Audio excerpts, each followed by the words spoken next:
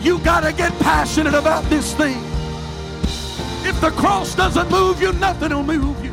I'm offering you something that's greater than silver and gold. I'm offering you something that's greater than an increase in your pay on your job. I'm offering you There's no shortcuts to the glory. We've got to get past week-to-week living. We've got to multiply our prayer life. We've got to multiply our effort. And we are willing to give. God will always give it back to us in good measure that is pressed down, shaken together, and running over. Hey, thanks for checking out our Christian Life Church podcast. You will be hearing from one of our pastors or guest speakers, either at our Frankfort or Lebanon campus. Prepare your hearts and your minds to receive a word from God. Thanks for listening. Enjoy and receive this message.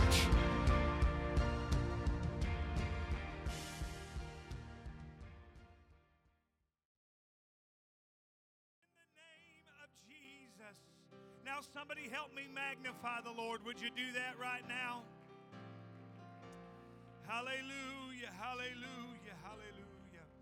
Man, we are in for a treat this morning. We love it when he is home. But Brother Spencer Jordan is here this morning. He's going to preach the word of the Lord to us. How many are ready to receive the word of the Lord this morning?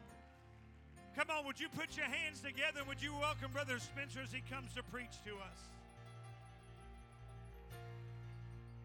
Praise the Lord, everybody. Can we give that hand clap to the Lord this morning? Come on, don't you love him? He's a good God. It's cold outside today, but it feels good to be in the house of the Lord with all of you. Doesn't fix the fact it's cold outside, but the Lord is so good. What a beautiful presence of the Lord that's here. Brother Danny didn't agree.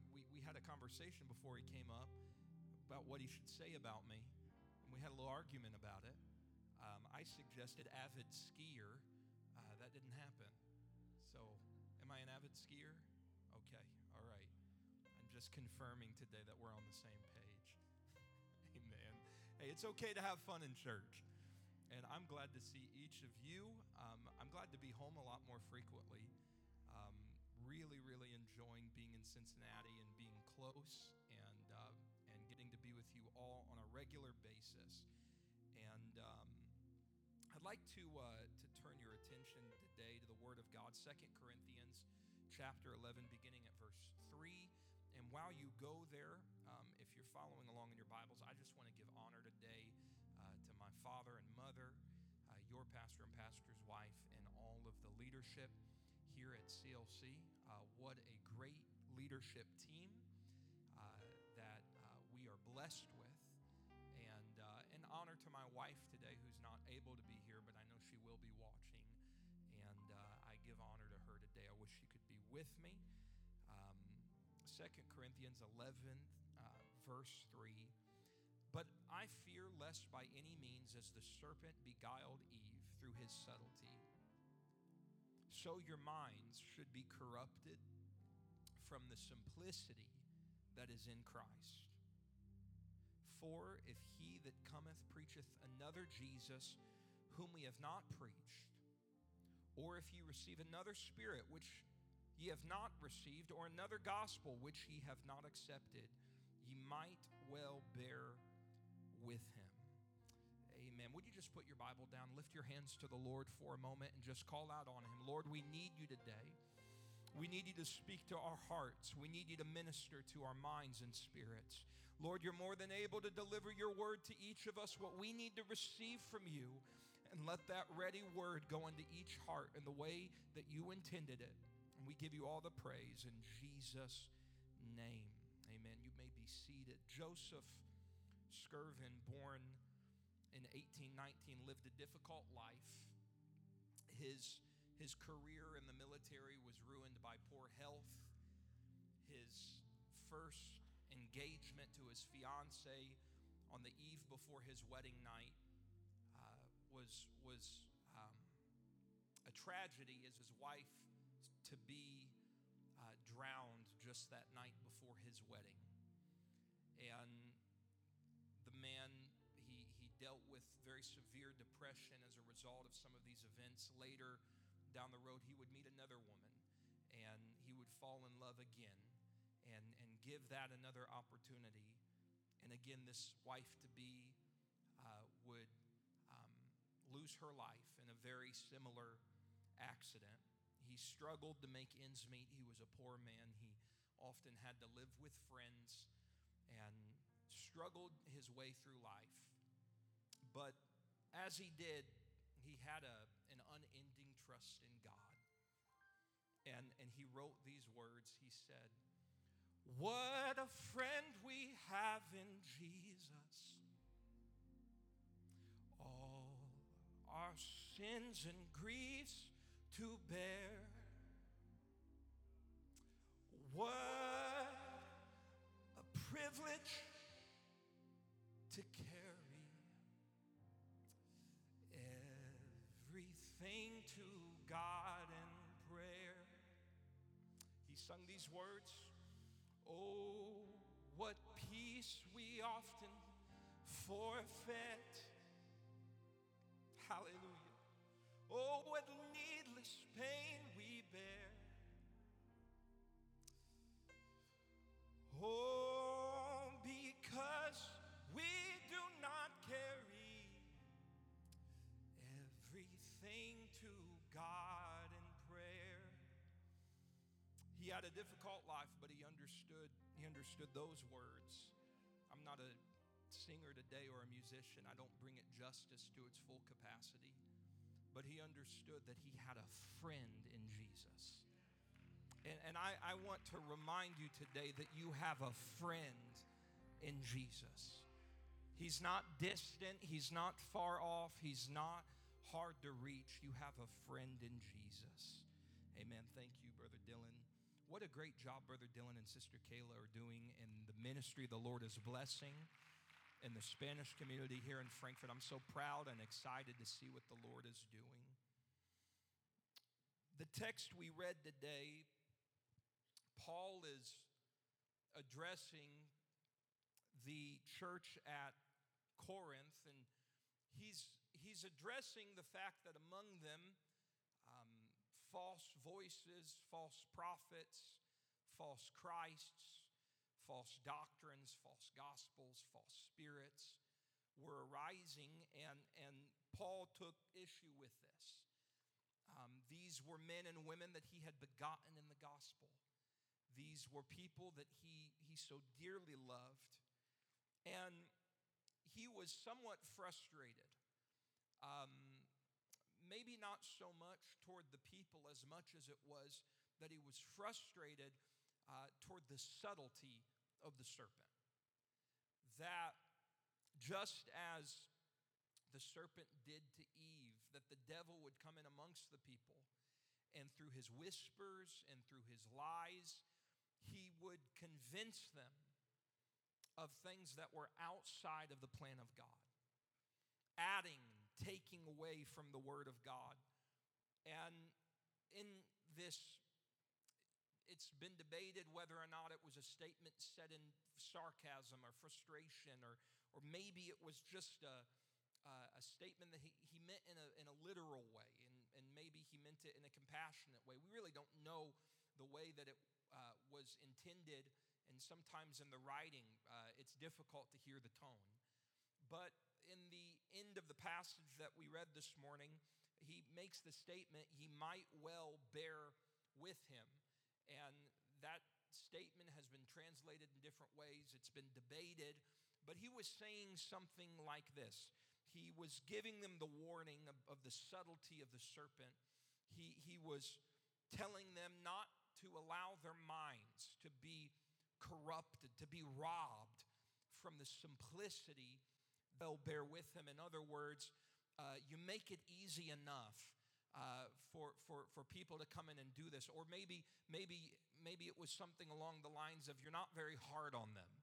I don't know today if that was Paul's frustration, Paul's anger toward false doctrine, or if it was just simply Paul making a very real and literal statement.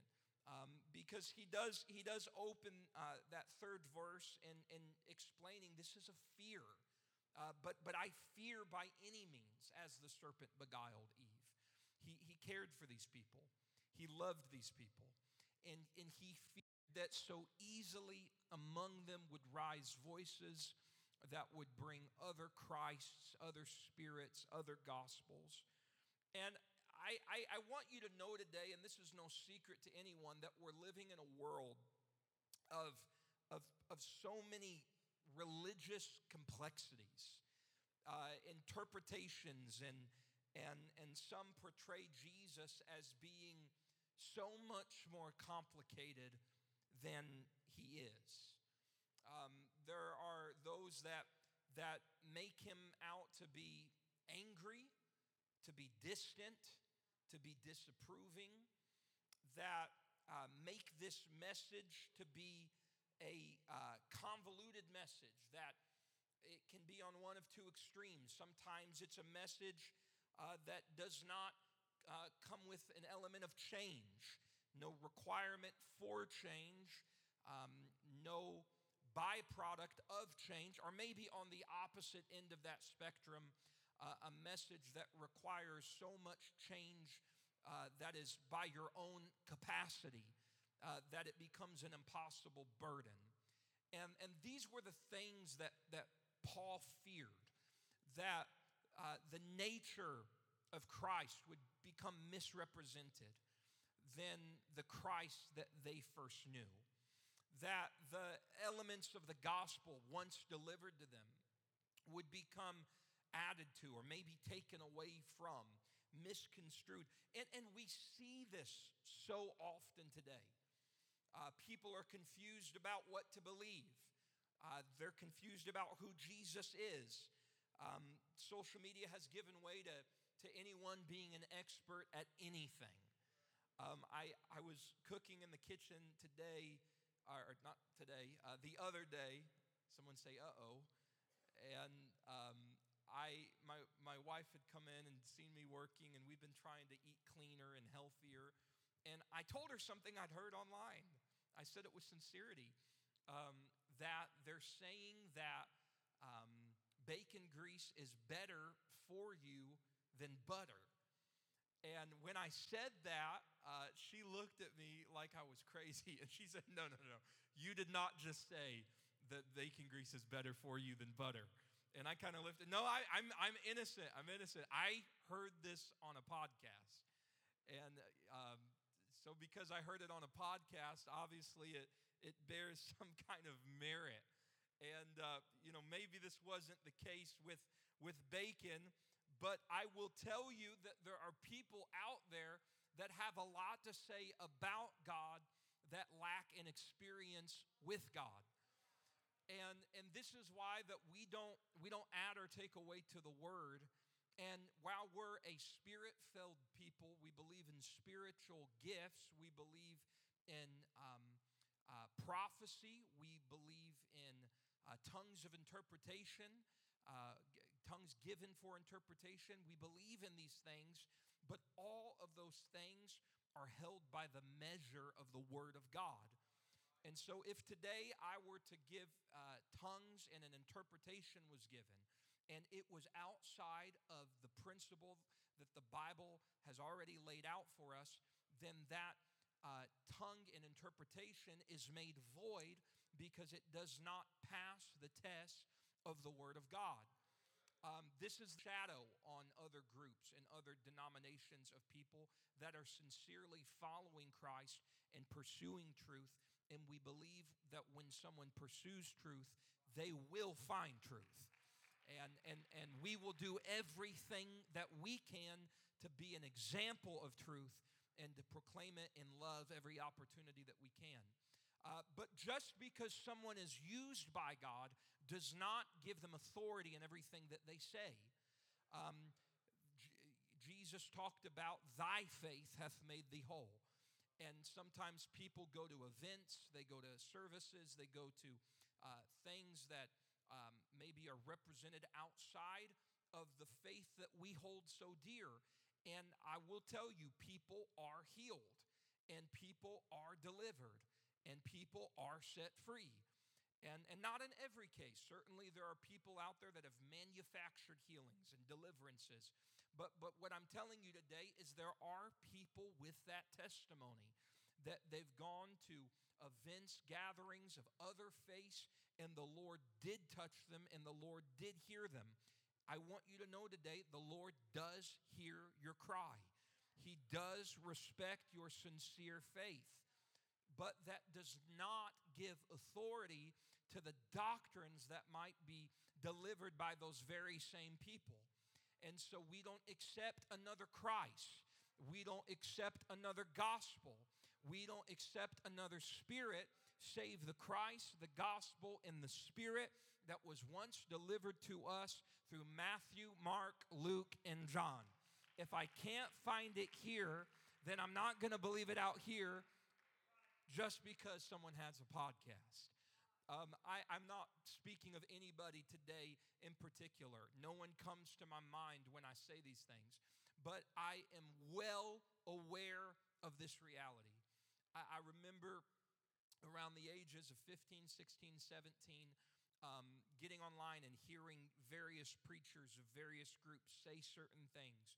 And it challenged me. It challenged me in my faith.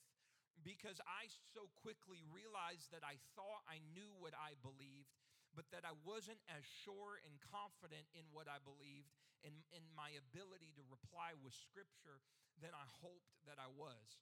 And some of you remember around that age me walking around with a journal, and I was always writing in that journal. And maybe you complimented me and said, "Man, I just love your passion for Scripture." The truth is that I had become challenged to figure out what it was that I believed because I realized that I was ill-equipped to be able to give an account to every man as the Scripture says. And I wouldn't call it doubt today as much as I would call it an uncertainty. That uncertainty became one of the greatest blessings in my walk with God. I'm not telling you today that I have every answer about everything. I certainly didn't at 15, 16, and 17, and I certainly don't now. But what I am telling you is that questioning became a blessing because it caused me to search the Scriptures. And there is nothing wrong with questioning as long as it causes you to search the Scriptures. Don't let questioning take you outside of the Word of God and into some place that you're just ready to receive a word from anybody, anywhere, as long as it resonates with you. No, ma'am, no, sir. Get into the Word of God. And if it's not stated in the Word of God, it is not so. We do not have authority to proclaim anything that is outside of the Word of God, and we certainly don't have the authority to take away from anything that is in the Word of God. And today I hear people that make declarations on the internet. I wish today, I know the youth group is out and they're having a wonderful time. But those that might listen to this later, or those of you that might be able to have a conversation later about what was preached, it burdens me for our young people because there are countless, tens of thousands of voices out there. And because they have a nice camera and because they have a nice angle and because they have a smiling face, people take them seriously when it comes to the gospel. I'm not saying there are not people out there that are sincere. There certainly are. And there are people out there that are true, that are sincere, that take heed according to the Word of God. But be careful the voices that you allow to speak into your ear about who God is, what He came to do, whether or not you're valuable, whether or not that you have value in the Lord. You've got to be able to stop those voices and open up the Word of God and ask Him. Ask Him, "Lord, I need you to show me in your Word whether this be so." And when you ask the Lord to show you in His Word, He will show you. Now, He's not going to show you in some vague way where, I can piece a couple of scriptures together and their beauty shall consume in the grave. And today I've got a message for you that all of you are going to be ugly here in a few years because we're all getting older. That's not a word from the Lord. This is line upon line, precept upon precept. Here a little, there a little. The passages in Genesis confirm the passages in Revelation. The passages in Acts are confirmed by what was proclaimed by Jesus as recorded in Matthew, Mark, and Luke. And so we take this line upon line, precept upon precept. It's here a little, it's there a little. Maybe today you didn't know this is how people decided on what ended up in your Bible.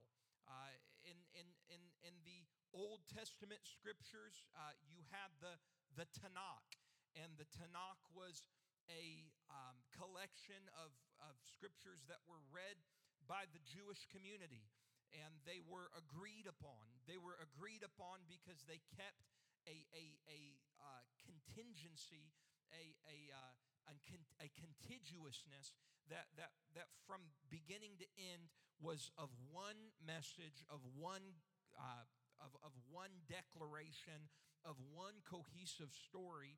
And there were other Second Temple writings, and they debated amongst themselves. Did these Second Temple writings have any merit? Should they be taught? Should they be in what was the Tanakh? Should they be considered?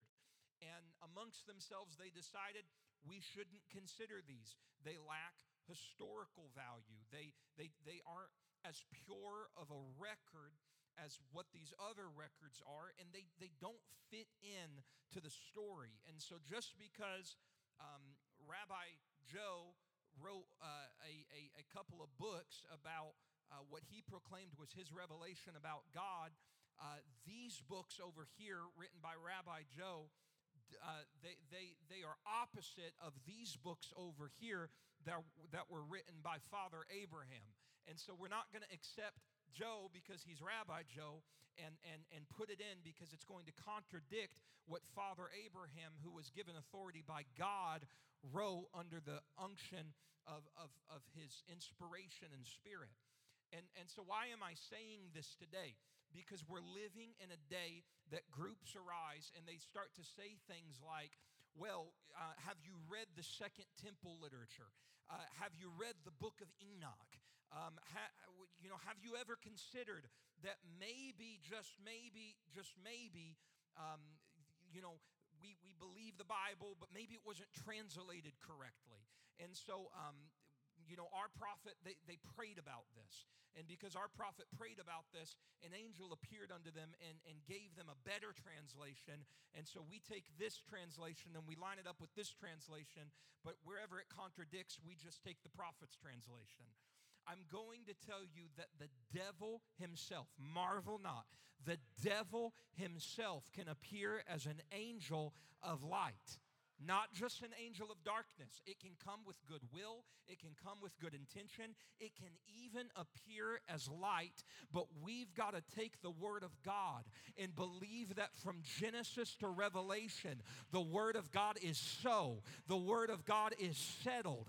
The Word of God is true. I'm not adding. I'm not taking away. And if you'll truly study it, you'll realize that it is without error, it is without contradiction, and written over 1,500 years in multiple content, over multiple continents, multiple writers, 3+ languages, maybe 4 if you count Aramaic, that from Genesis to Revelation, there is one story about a God that loved his people, a people that rejected him, God's attempt to restore his people, their failure to restore it by their own will, and Christ's ability to restore it by his will and his righteousness. It is one story from Genesis to Revelation.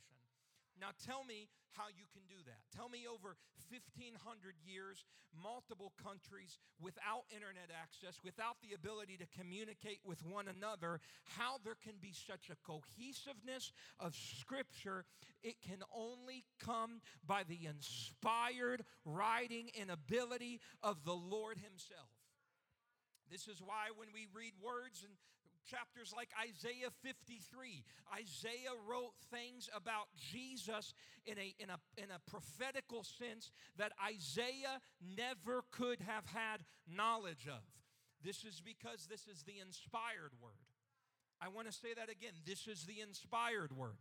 This word is real. This word is true. This is one of the most powerful weapons that you have in your arsenal. It is a sword that is sharper than any other sword. It's sharper than a two-edged sword. It's piercing asunder to the dividing of soul, spirit, joint, marrow, a discerner of the thoughts and intents of our hearts.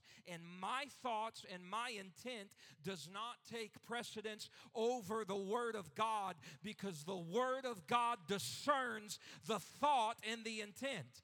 And so just because someone has good intentions or good thoughts, the Word of God will be a discerner about whether or not that word is true. Hallelujah, Lord. Amen. That was not my intent to pastor today. But I'm burdened.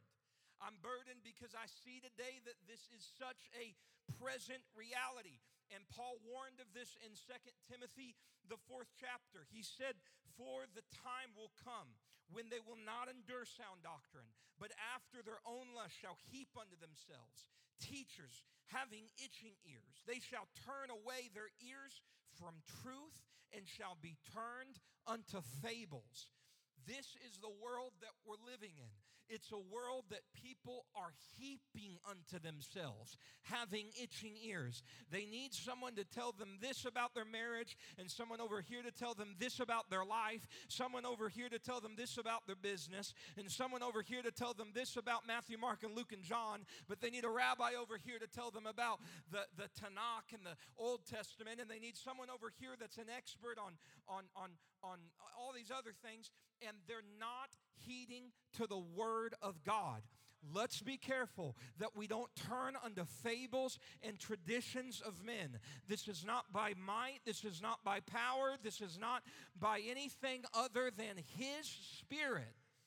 Amen. So we take heed unto the Word of God. And I remember the words of Deuteronomy, "Ye shall not add unto the word which I command you." And I want you to know there is an accuser of the brethren. And that accuser of the brethren, the Bible tells us, is the devil. And the devil will so subtly add and take away from the Word of God. And here's how it comes. It comes with subtlety. It doesn't come so directly. It's not things like, what the Lord was actually telling you is you need to serve the devil. That's not subtle. It comes with subtlety by heaping unto you burdens that you're unable to carry. And this accuser of the brethren will begin to tell you things like that your prayers don't work unless you do these certain things. And if you do these certain things, then maybe if you beg and if you plead, then the Lord will hear you. And if you're red in the face, maybe the heavens will open up and then suddenly God's able to hear you. The accuser of the brethren will tell you things like, you're not enough to be used by God, and if you want the Lord to forgive you, then you've got to carry burdens that you're never going to be able to carry. And this is an accuser of the brethren. You're not enough. You're not able. The Lord doesn't hear you if you don't this. The Lord doesn't care if you don't this. And you're out of line if you don't this. Listen, I'm not listening to the accuser of the brethren to tell me how I live for God. The voice of the Lord is not a voice of accusation. The voice of the Lord is a voice of impartation, and His voice will impart to me the strength that I need to serve Him, the word that I need to serve Him, the truth that I need to serve Him, the power that I need to serve Him, the righteousness that I need to serve Him. It is imparted by the Lord Himself. Hallelujah, Lord. And we're not giving way to the subtlety and the lies of the devil. Because my Jesus says that if you ask anything in my name, I will do it. And the accuser of the brethren will say, well, yeah, he might do it, but you missed this, you didn't do this correctly. And then if you say it in this order, then suddenly he'll hear you and he'll do it. That's not what my Jesus said. My Bible says that God is not willing that any should perish and that all should come to repentance. The accuser of the brethren will have you convinced that you're perishing no matter how hard you try to live for God, no matter how much you repent, no matter how much you ask for his help. You're perishing. I'm sorry, you're not enough. That's an accuser of the brethren. The accuser of the brethren will tell you that it's hard to live for God. It's not hard to live for God. It's hard to live for God halfway. The accuser of the brethren will tell you that it's difficult to receive his forgiveness. But my Bible says that he is faithful and he is just to forgive. So when the accuser of the brethren comes with his sword, you've got to be able to pull out your sword and say, no, that's not what my Bible says. That's not what Jesus says. The accuser of the brethren will say, well, what if another prophet came? And what if that prophet had more to say about the Bible? And so what if we're missing this, and this? But my Bible says that at the name of Jesus, every knee should bow. What's that mean? It means nothing takes precedence before Jesus. Nothing takes precedence before his word. At the mention of the name of Jesus, every knee will bow. So their word doesn't supersede his word. And their word doesn't supersede this word. And I don't know why I feel this today with such passion, but I'm telling someone in the Holy Ghost today to silence those lies of the devil. You've got to be able to look at good people that you love and say, get thee behind me, Satan. That's not the voice of the Lord that I know. Jesus loved Peter. Jesus cared for Peter. Jesus had a relationship with Peter. But when Peter lifted up his voice and his voice denied the plan and purpose of God, it wasn't Peter that he was frustrated with. It was from the accuser of the brethren, that liar and father of lies, the devil. And he looked at Peter whom he loved and he said, get thee behind me, Satan. I don't care if they do good things. I don't care. Maybe they're a nice person. When I say I don't care today, I'm not saying I don't care for them. I'm saying that good works and good things and good attempts and a smiling face and an angel of light does not take precedence above the authority and the word of God.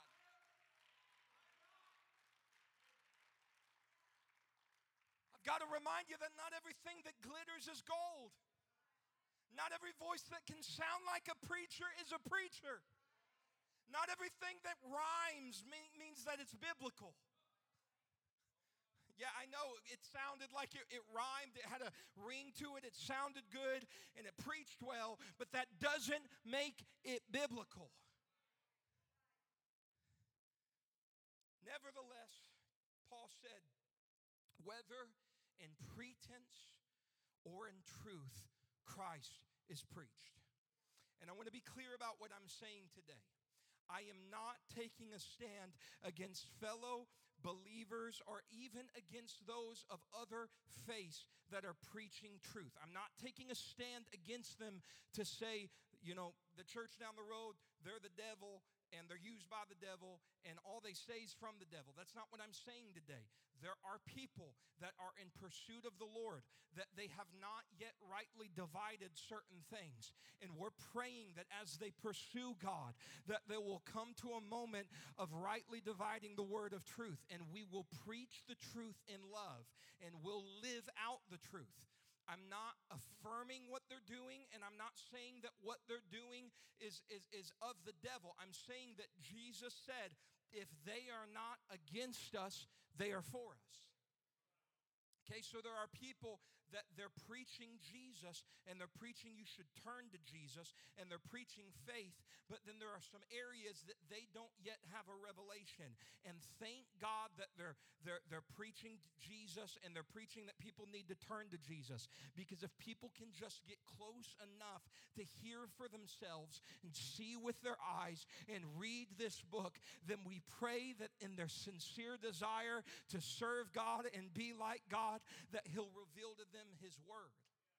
Okay, so if they're not against us, they're for us. If they're calling on the name, if they're preaching about the name, they might not have the rest quite figured out, but thank God if they're heading toward Christ and not heading away from Christ. But what I am not affirming today is I am not affirming that though they may be for us in the sense that they're telling people to turn to Christ, that doesn't mean that everything that they're doing that is glittery is gold. It doesn't mean that everything they say is true.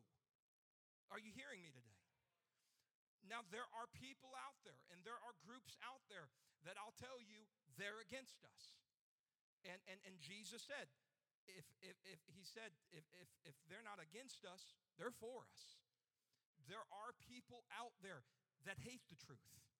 And they hate the truth not because they just hate the truth and not because they just hate you. They hate the truth because they've got a problem with God. Okay, and when I'm talking about the truth today, I'm not talking about what I have to say or what you have to say. I'm talking about the supremacy of the Word of God and what this has to say. And there are people that hate it, that mock it, that turn against it, and they are not for us. Hope this is okay today. But I come today with the very same warning as the Apostle Paul, that through subtlety of the serpent, we do not allow our minds to be robbed from the, let me be clear about the word today, the simplicity that is in Christ. There is a simplicity in serving God. Talking to God isn't confusing. Talking to God isn't difficult. Calling on the name of the Lord isn't challenging. And anyone that's heaped onto you burdens that you're unable to carry, you've got to pray this much, you've got to pray at this time, you've got to pray about these three things, and you've got to get it in this order, and then maybe, just maybe, if you beg, if you plead, He'll hear you. That is the accuser of the brethren. There is a simplicity that is in Christ. Let me say this too. His word is enough. And anyone that tells you you need to be hearing things outside of what's confirmed in His word, they're lying to you. The Lord can speak to you. The Lord does speak to us. But He speaks to us through His word. And when He speaks to us in our spirit, it's confirmed by His word. So don't let anybody tell you that they got cold chills, goosebumps, and woke up at midnight, and so that means they had an experience with God that you can't have and you haven't had and you don't love God enough to have. That's the accuser of the brethren. So those that elevate themselves through spiritual experience and say, you don't care enough, you're not pursuing Him enough, you're not enough, you don't love God enough, and if you took this thing more seriously, then you'd have the experiences that I've had. That's the accuser of the brethren. I'm not denying experiences today. I want you to know that experiences with the Lord are true. People have experienced His presence. People have experienced His voice. People have experienced mighty healings, the dead raised, the blind eyes open. People have experienced the ministry of angels. People have experienced these things. But those experiences do not validate their relationship with God more than your relationship with God. Your relationship with God will give way to the experiences that He wants you to have when you're pursuing Him. I'm not pursuing angels and I'm not pursuing demons. I'm not pursuing some voice to open up at midnight and speak to me all these things about my life and about my future. If the Lord lets me experience one of those things, I'll thank God and I'll give glory to God, but it doesn't make me better. It doesn't make me closer to God. It doesn't make me more sensitive sensitive to his voice. It doesn't give me an authority that you don't have. The only authority that I have is his word, his spirit, and his name. And don't you allow the accuser of the brethren to say that you need something beyond his spirit. His spirit is enough.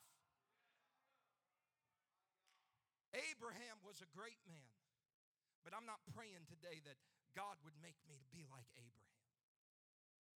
The apostles were great men, mighty, used of God, confident, bold men, but I'm not trying to be like Peter, James, John, Matthew, Mark. I'm not trying to be like any of them. I'm trying to be like Jesus because they were trying to be like Jesus. Sometimes people are well-meaning, and I know what they mean when they say this, but we get this idea in our head that I serve God, I know God, I'm trying to be like God, but there's a problem in my relationship. I'm not apostolic enough. Hold on a minute. Because if being apostolic is something more than being like Christ, then I don't want to be that at all. The reason we are apostolic is because what we're saying when we say we're apostolic is we're saying we're doing our best to be like the original church. But don't forget who the original church was trying to be like. Don't forget that the apostles were first disciples in pursuit of Christ, and Christ empowered them into apostolic ministry. So my pursuit to be apostolic starts with the pursuit to be like Christ. Are you hearing me today? Don't let anybody tell you you need something more than his word. Don't you let anybody tell you that you need anything more than his spirit. That is an accuser of the brethren. Talking to God is not cumbersome.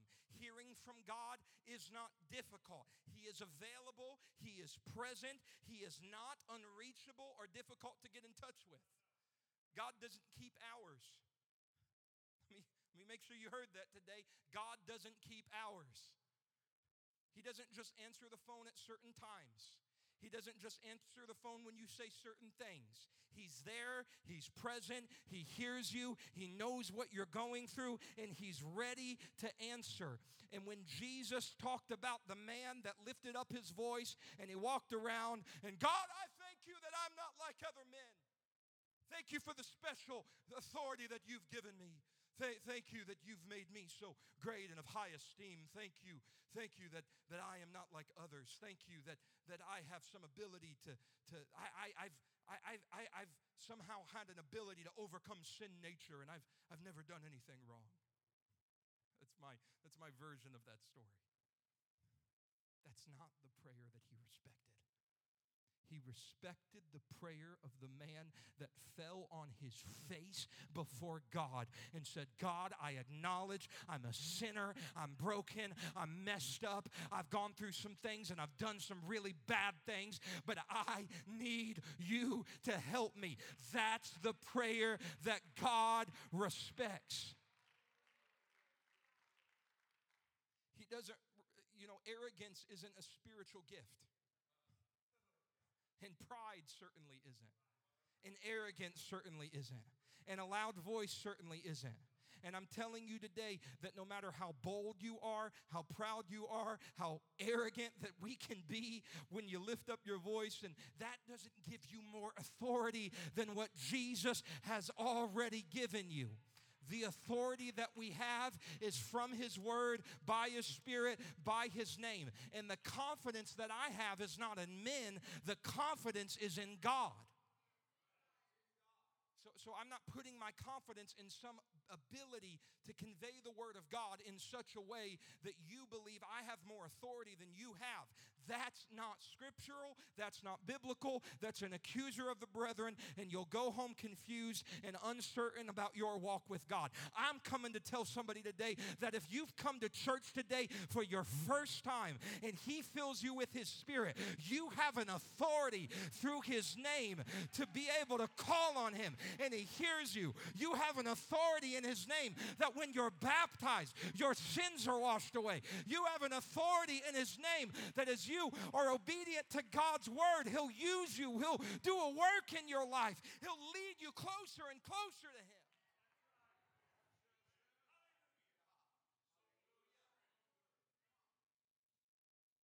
let anybody convince you that he's inaccessible.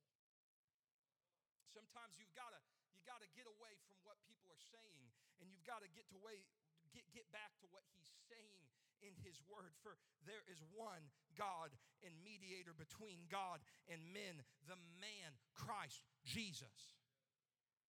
Okay, Jesus said this. He said, I am the way, the truth, the life. No man cometh to the Father but by me. I want to be clear today. You're not going to be more like Jesus, trying to be like somebody you're not, and trying to be like somebody you admire, and trying to be like somebody else. Because what happens is as you get closer to those people, you're going to realize something that disappoints you. You're going to realize that I am flesh and they are flesh. There's nobody in this room that you would even consider this today. So I'm saying this because this is an easy example that's not a literal example. If you left here today trying to be more like me, then as you tried to be more like me, you'd find something out about me. You'd find out that I put on my socks in the morning. Okay? You'd find out that I brush my teeth the way that you brush your teeth. Okay? And if you're looking to me today, again, this is not a literal example. If you're looking to me today, then as you get closer to me, you're going to realize that what you were looking for had nothing to do with me to begin with. Okay? Paul had to deal with this because some were saying, I'm of Paul. And some were saying, I'm of Apollos. Okay, that's great. Paul was a good man. Apollos was a good man. But Paul had to clarify this real quickly. Some plant, some water, God gives the increase. I'm not of Paul, I'm not of Apollos, I'm of God.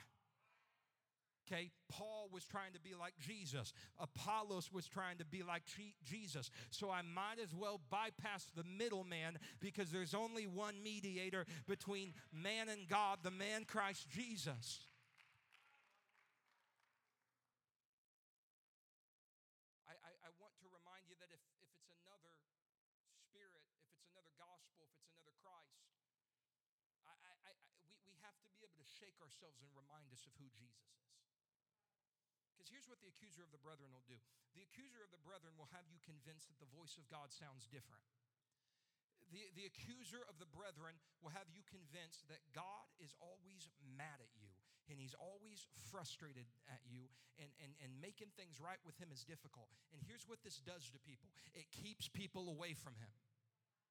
It keeps people away from him because they can't carry the burden that someone is telling them they have to carry. We've got to remember that he carried the burden to the cross, and he has not made things inaccessible. He's made them accessible. He's not built up a wall or a veil. He tore the veil. He let the walls fall down, and he made himself available to you and to I.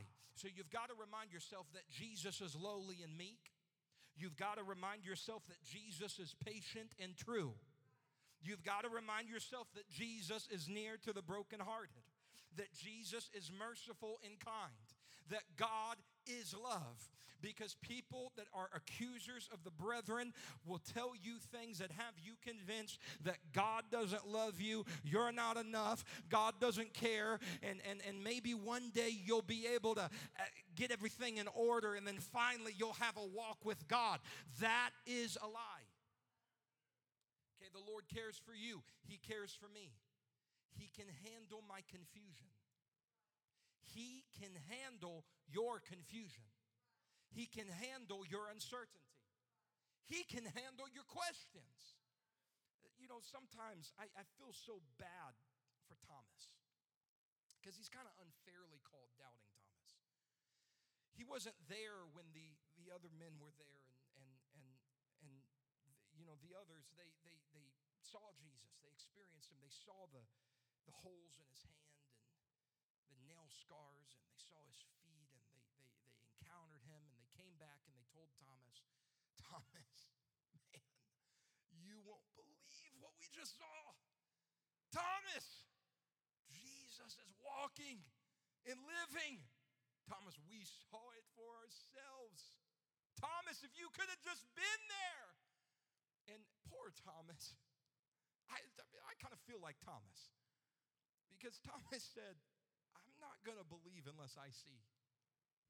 And so later we find we're there with Jesus. And can I tell you what Jesus didn't do? Jesus didn't look at Thomas and say, Thomas, man, dude, we got to work on you. Thomas, what's wrong with you? Thomas, why didn't you receive this to begin with? Jesus looked at Thomas, knowing in the Spirit what he had said. And he said, Thomas, come see the nail scars. Come see the holes. Come look. Come closely. Come and touch it. Come and feel it. Come and experience this, because I want you to get this for yourself. I'm going to tell you that if you're like me today and say there's been some times in your life you felt a little bit like doubting Thomas, that's an unfair statement. That's an accuser of the brethren that put doubt before your name to begin with. I don't think Thomas was doubting Thomas. I think Thomas was Thomas that needed Jesus to give him an experience with him that Thomas could then go home with and say, I experienced the nail scars in his hands.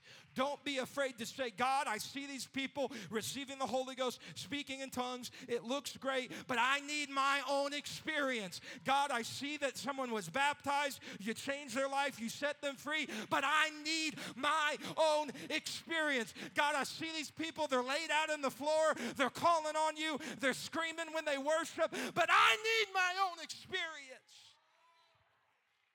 He won't judge you. He won't get mad at you. He won't turn your back on you. In fact, when you walk into the room, he'll say, come and see, taste and see that the Lord is good. Come and see the nail scars in my hands.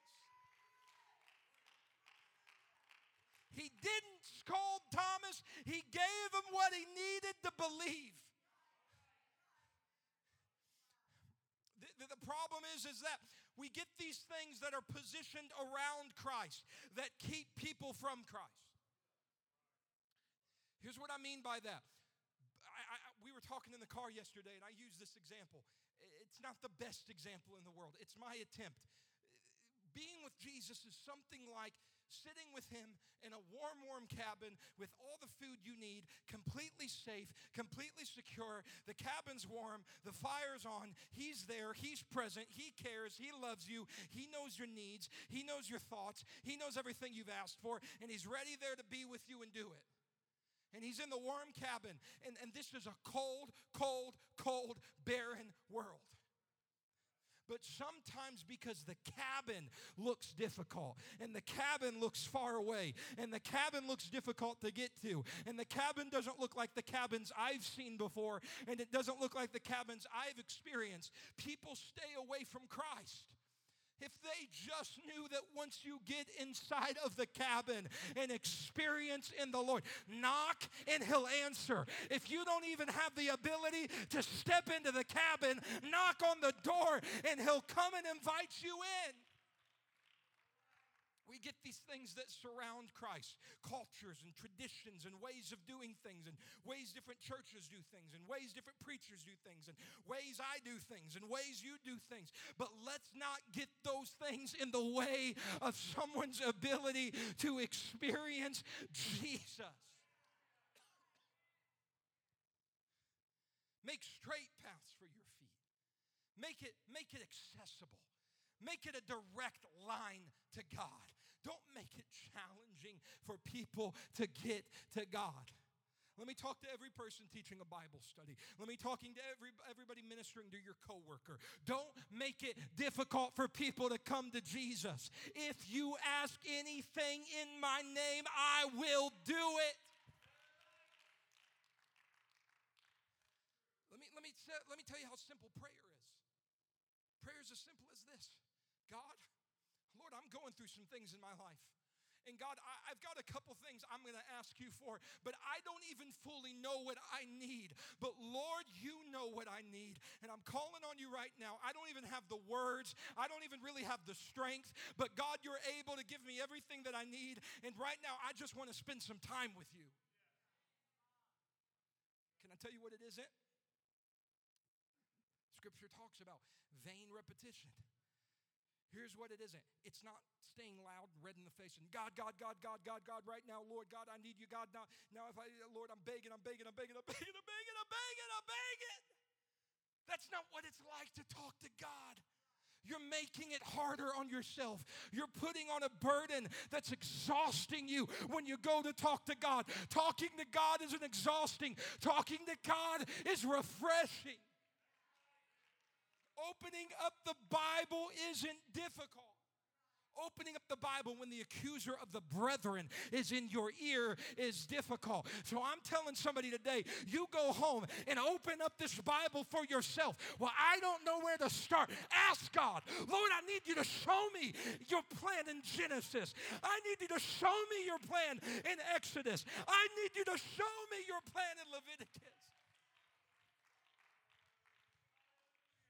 Now the Lord, thank God, He's given us pastors, He's given us ministers, and this is a blessed church. You are so tremendously blessed. I'm partial today with a wonderful pastor's wife, Brother Dylan, Sister Kayla, Brother Danny, Sister Cheryl, Brother Brandon, I almost said Sister Brandon, Brother Gilliland.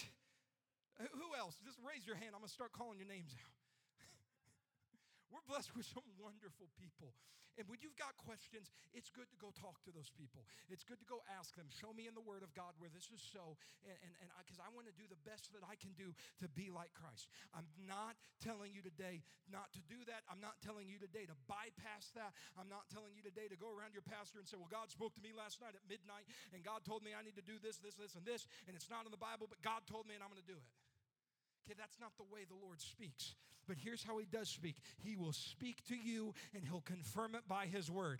And so if you're wondering, was it God, was it God, was it God, was it God? Go to your pastor. Go to a minister. Go.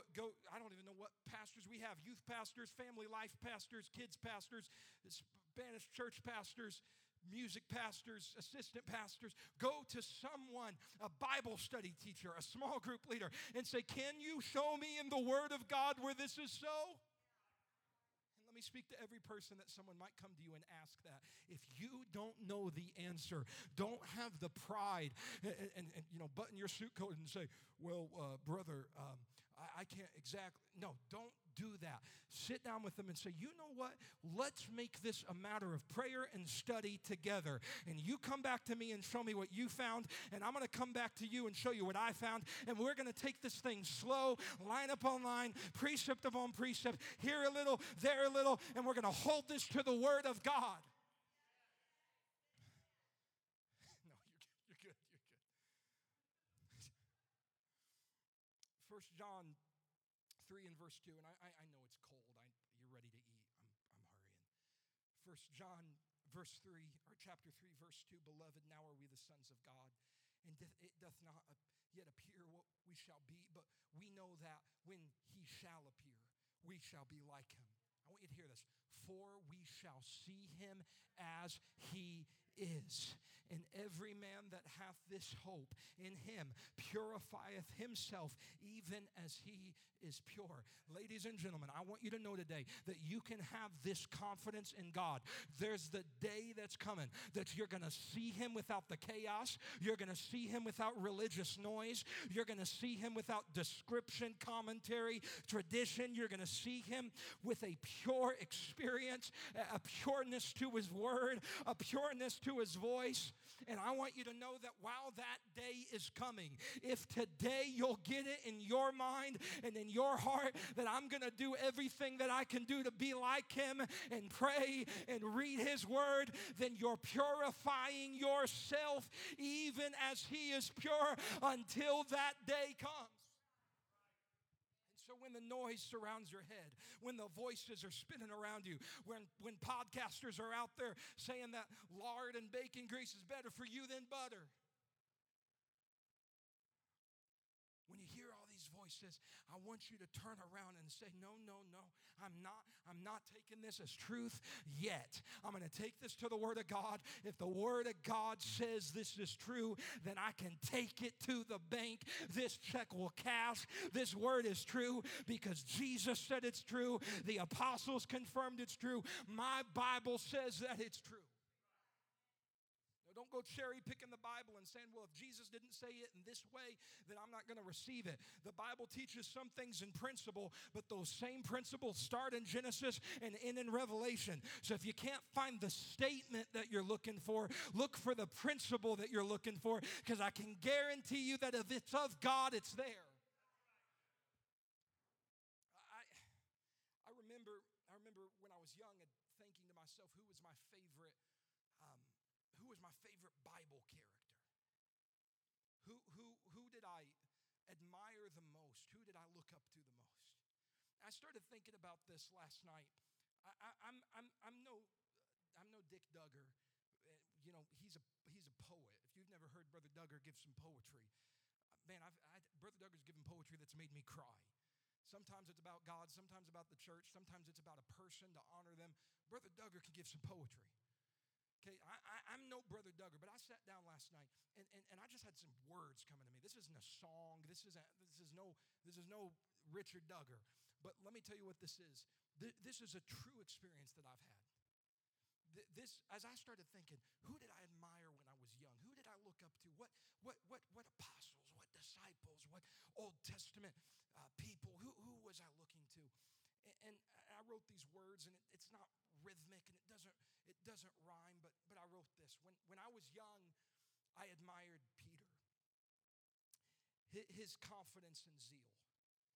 It was Peter at Pentecost. His great boldness and will. I'd lift up my voice like Peter's. I'd be the one that proclaims, what must we do? I'd shout it. I'd shout it from the rooftops. I'd declare it from the pews. I got a little older and I admired Paul. Paul's wisdom and rebuke. Paul's careful counsel in every dispute. And yet now, my pursuit is not Peter. And my attempt is not Paul. My attempt is Christ-likeness. And that is all. To Peter, Jesus said, follow me.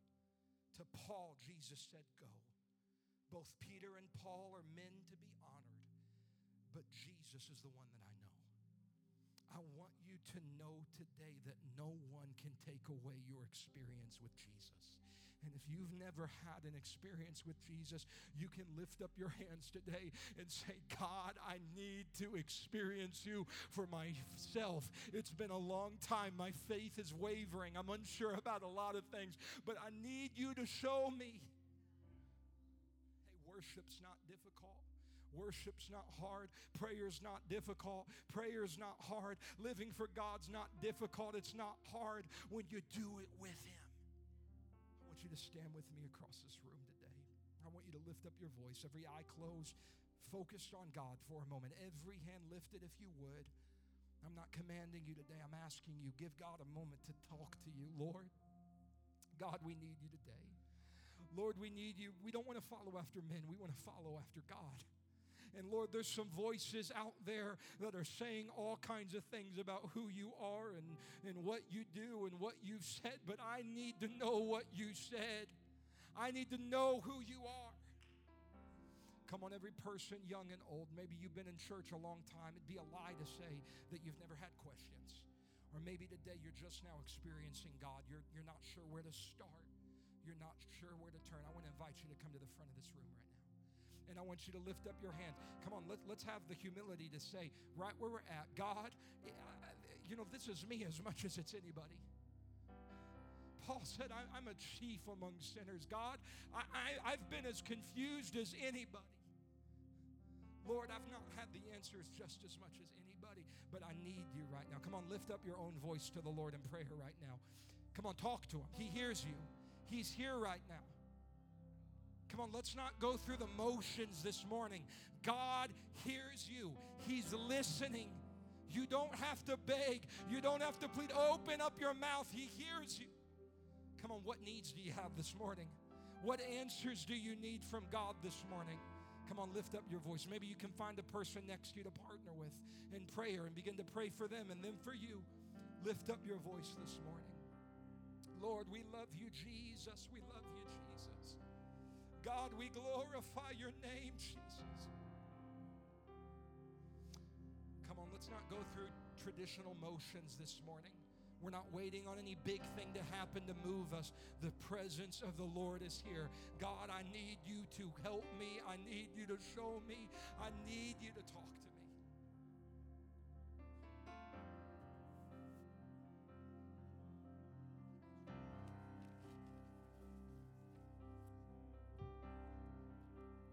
Caught up in your presence. Come on, find a place of prayer this morning.